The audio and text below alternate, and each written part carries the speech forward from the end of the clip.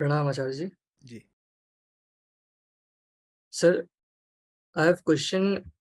As we are getting advanced in material progress and technology, still at the same time we see there are rapid increase in suicide cases, depression, mental health issues, climate change. And I think this is due to our action coming from our natural tendencies such as greed, consumption, fear. So, sir, my question is how can we minimize this tendency in order to create a better living for ourselves? No, you don't have to criticize or minimize these tendencies per se. You have to understand these tendencies. Fear says something will be taken away from you. Huh? What is fear fearful of? Greed says, come on, go get that thing. What is it that greed actually desires? Because if fear were only with respect to one object, then fear would have been eliminated with the elimination of that particular object, but that never happens, right? Let's say you are afraid of the cat, and somebody shoos away the cat. The cat is no more there. The cat has gone. Has the fear gone? The fear is still there. After the cat, you'll be afraid of the monkey, then of something else, then.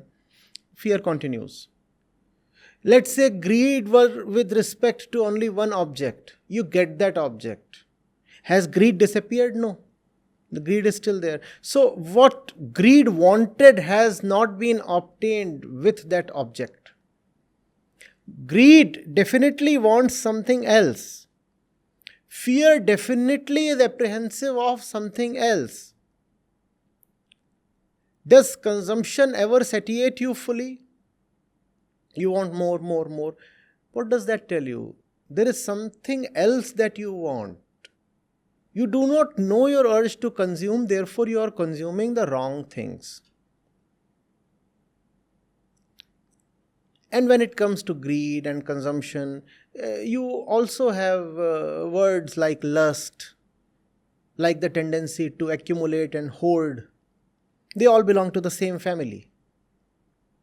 Irrespective of what you consume and how much you consume, and how much you want to secure by your consumption, by hoarding or storing or securing the object of consumption, still there lingers a fear. I'll never be able to consume fully. I'm still not feeling fulfilled, irrespective of the quantum of consumption. I'm still much at the same place internally.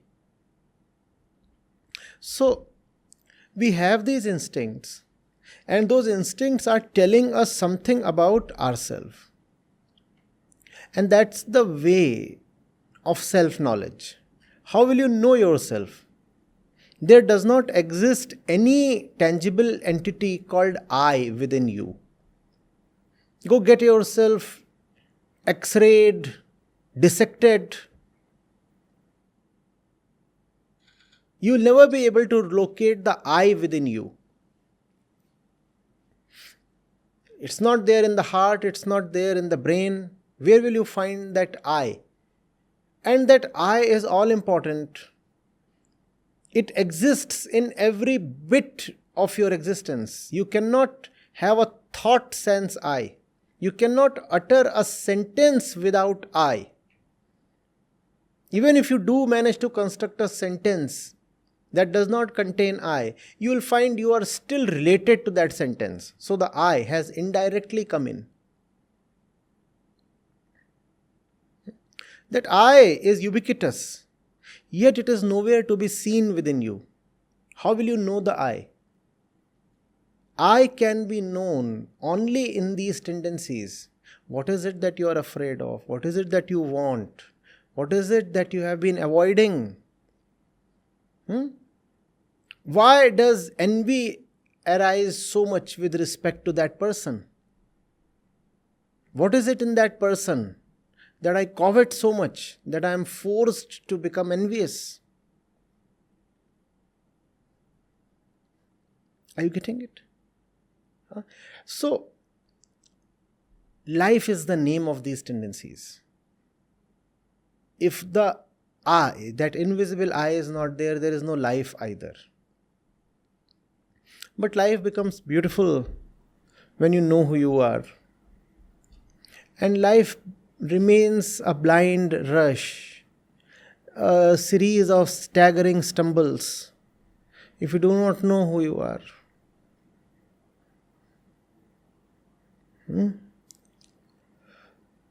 Never suppress these things when they arise within you. It's not without reason that you feel attracted towards any single thing in the world. There is a reason. However, that thing is not the reason. That thing is just an indicator of a deeper thing within yourself. That's where we all miss the point. If you feel attracted towards something, it could be a job, it could be a car, anything, a house, a woman, anything, a party. If you feel attracted towards something, you feel that the attraction is towards that thing. No. It's not that thing that you want. Nobody wants the things that he desires. No thing has ever managed to satisfy any person. However, you do want. The want is real. The thing is not. You cannot say, I do not want, because you experience the want. The want is what makes you the person that you are. The want itself is existence.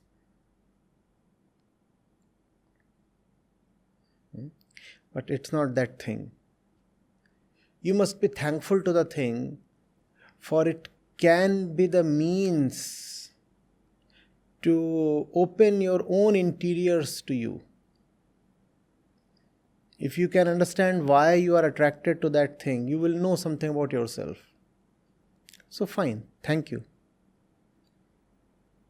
Looking at you, I realized a thing or two about myself.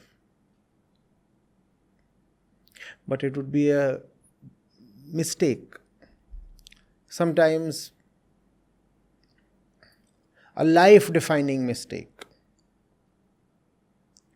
to assume that the thing holds importance. Your central urge is different. Figure out that urge. It's a delicate thing we are saying here. One, you cannot know your own urges in absence of the urges. If you want to understand greed, first of all, greed must be there. You are the greed. When you know greed, you know yourself. And whenever there will be greed, greed will be with respect to an object. So, greed is something you need to understand because you are the greed. The object of greed is not all that important. Please understand, objects have varied across cultures, across human beings.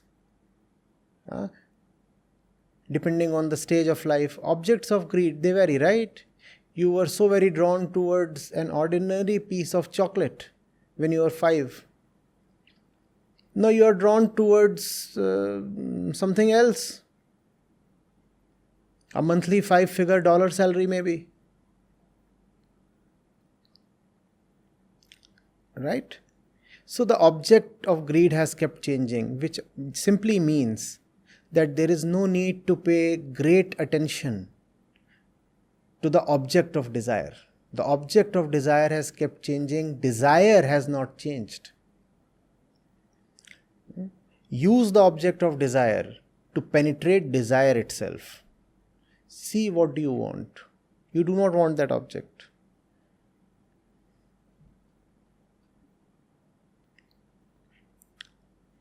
When you are able to neutralize yourself with respect to an object, it's a favor to both the parties. Especially if the object is a conscious entity. You are relieved of the object and the object is spared of your desire. Both of you can then heave a sigh of relief, as they say.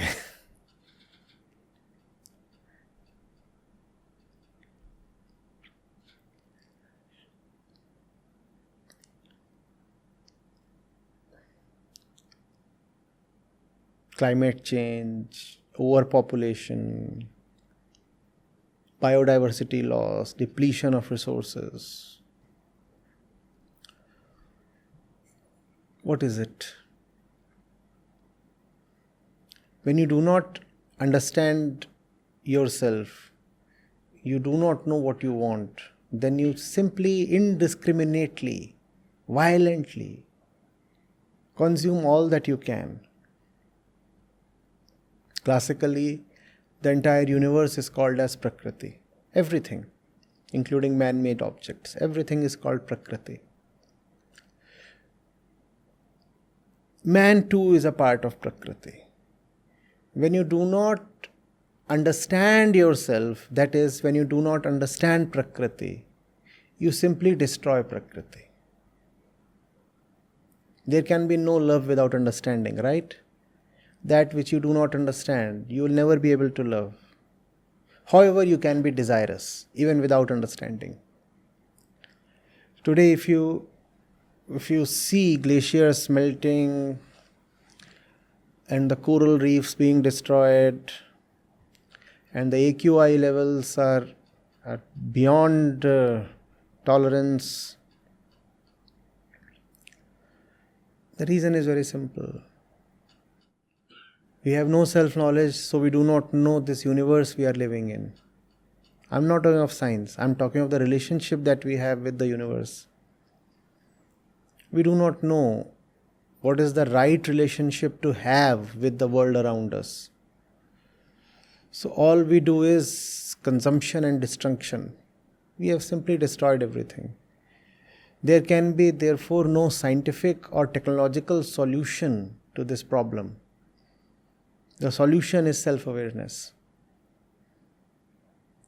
Otherwise, technology will be used simply to consume. And you cannot halt the march of technology. Man is gifted with intellect, and technology will keep improving. It must. Technology is a neutral thing. There is no harm in technology per se.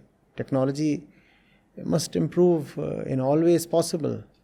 The problem is in the application of technology.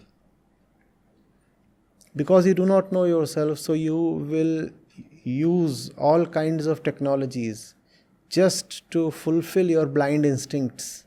And those instincts can never be fulfilled.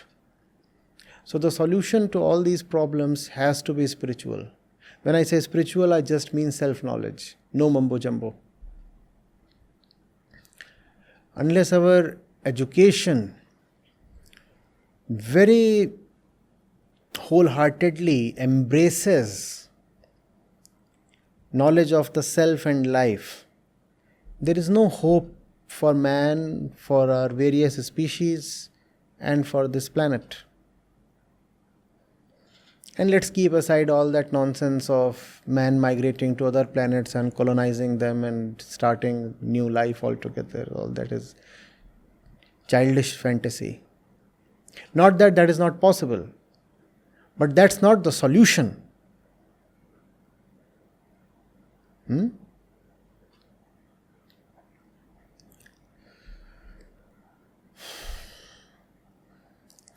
You are in IIT. See how your education has been throughout your journey from nursery till class 12th. as they say, K-12, and now in your B.Tech or M.Tech program, and after that you might decide to go for a PhD. See, all the while you have just been prepared to consume. The entire focus of education has been to make you someone who will earn well. Right? People celebrate gaining entrance into IIT not because they love knowledge, but because they know that fat packages are now guaranteed. Right? The entire emphasis has been on consumption. If you can get into IIT, you will get to consume a lot. If you can get into one of the IITs, you will be able to bite into the big apple, the United States. Especially if you can get into computer science, you will have a fat dollar salary. And that's what is celebrated. That's what the entire preparation cycle is about, class 8th till class 12th, the entire coaching industry, everything. Who wants to just know and learn? And I'm not even talking of self-knowledge here. I'm talking of knowledge of the world. Even that is not something that is respected. All that is respected is consumption.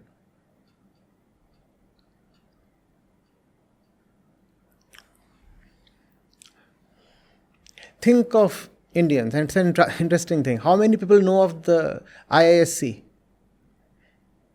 And how many people know of the IITs? And when it comes to their glamour quotient, the IITs far exceed IISc in the popular imagination, in the common mind. Why? Because that science is technology. And science is pure knowledge. And technology is to be used to ingratiate your desires.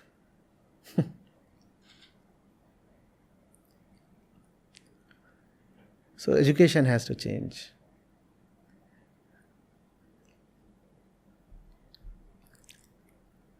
We have been very badly educated. In the inner sense, we are all illiterates. It doesn't matter whether you are at an IIT or an MIT or Harvard, doesn't matter. We are fundamentally uneducated people.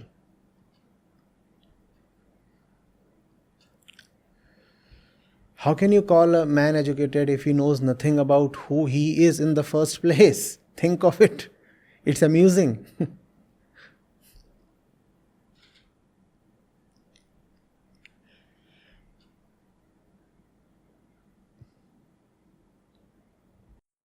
So, sir, why are we not teaching self-knowledge in school? I mean, if this is what we all need in first place, what keeps us away from this?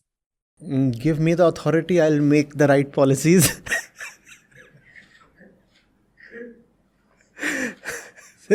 How can you answer that question? There are the policy setters, and they have been deciding the policies and the curricula, and they have not been probably very wise or insightful people.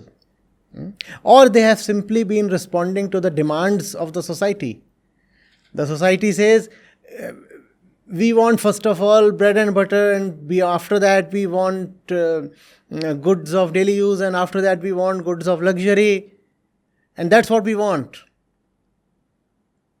We have no patience with all this self-knowledge and whatnot. We want to consume. And when we look at our peers in the West, we feel envious. How are they in the West consuming so much? Their per capita electricity consumption is so high. The number of vehicles per 1,000 members of the population is so high there. Iron ore consumption per capita is so high there. Food consumption, meat consumption, dairy consumption, consumption of all imaginable goods is many, many times there. Why are we just left behind? We want to catch up. And what does catching up mean? We'll destroy the planet just as much as they do. That's what is happening.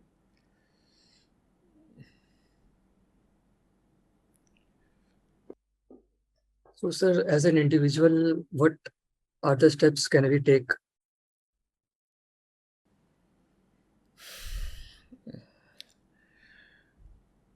If there are kids in your vicinity, be very responsible towards them.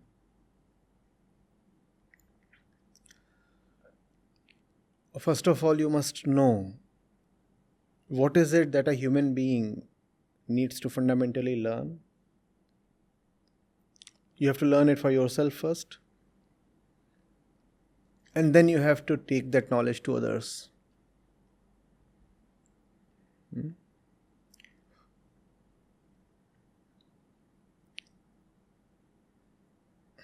Helping others, edifying others. With self-knowledge, you realize is of much more value than just ingratiating yourself. So that's probably the only way. And that's also been the only way possible historically. Know it for yourself and then disseminate it to others.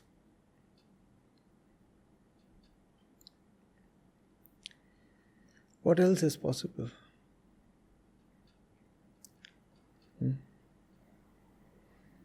Utilize your resources, your means, your intellect, your powers, and see how it can be done. And that would mean walking an authentic road. There is no road actually. It's a jungle, so you'll have to make your own road.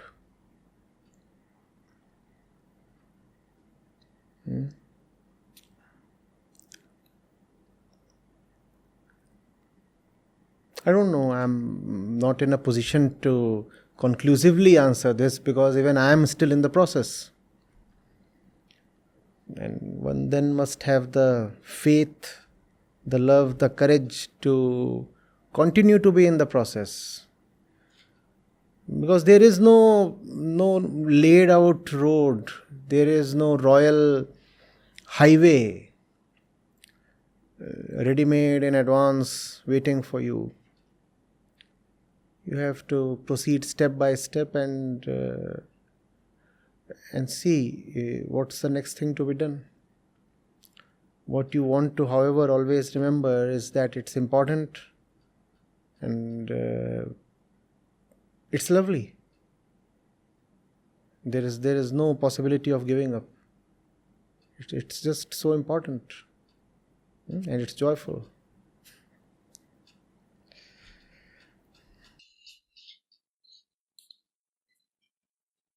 Thank you, sir.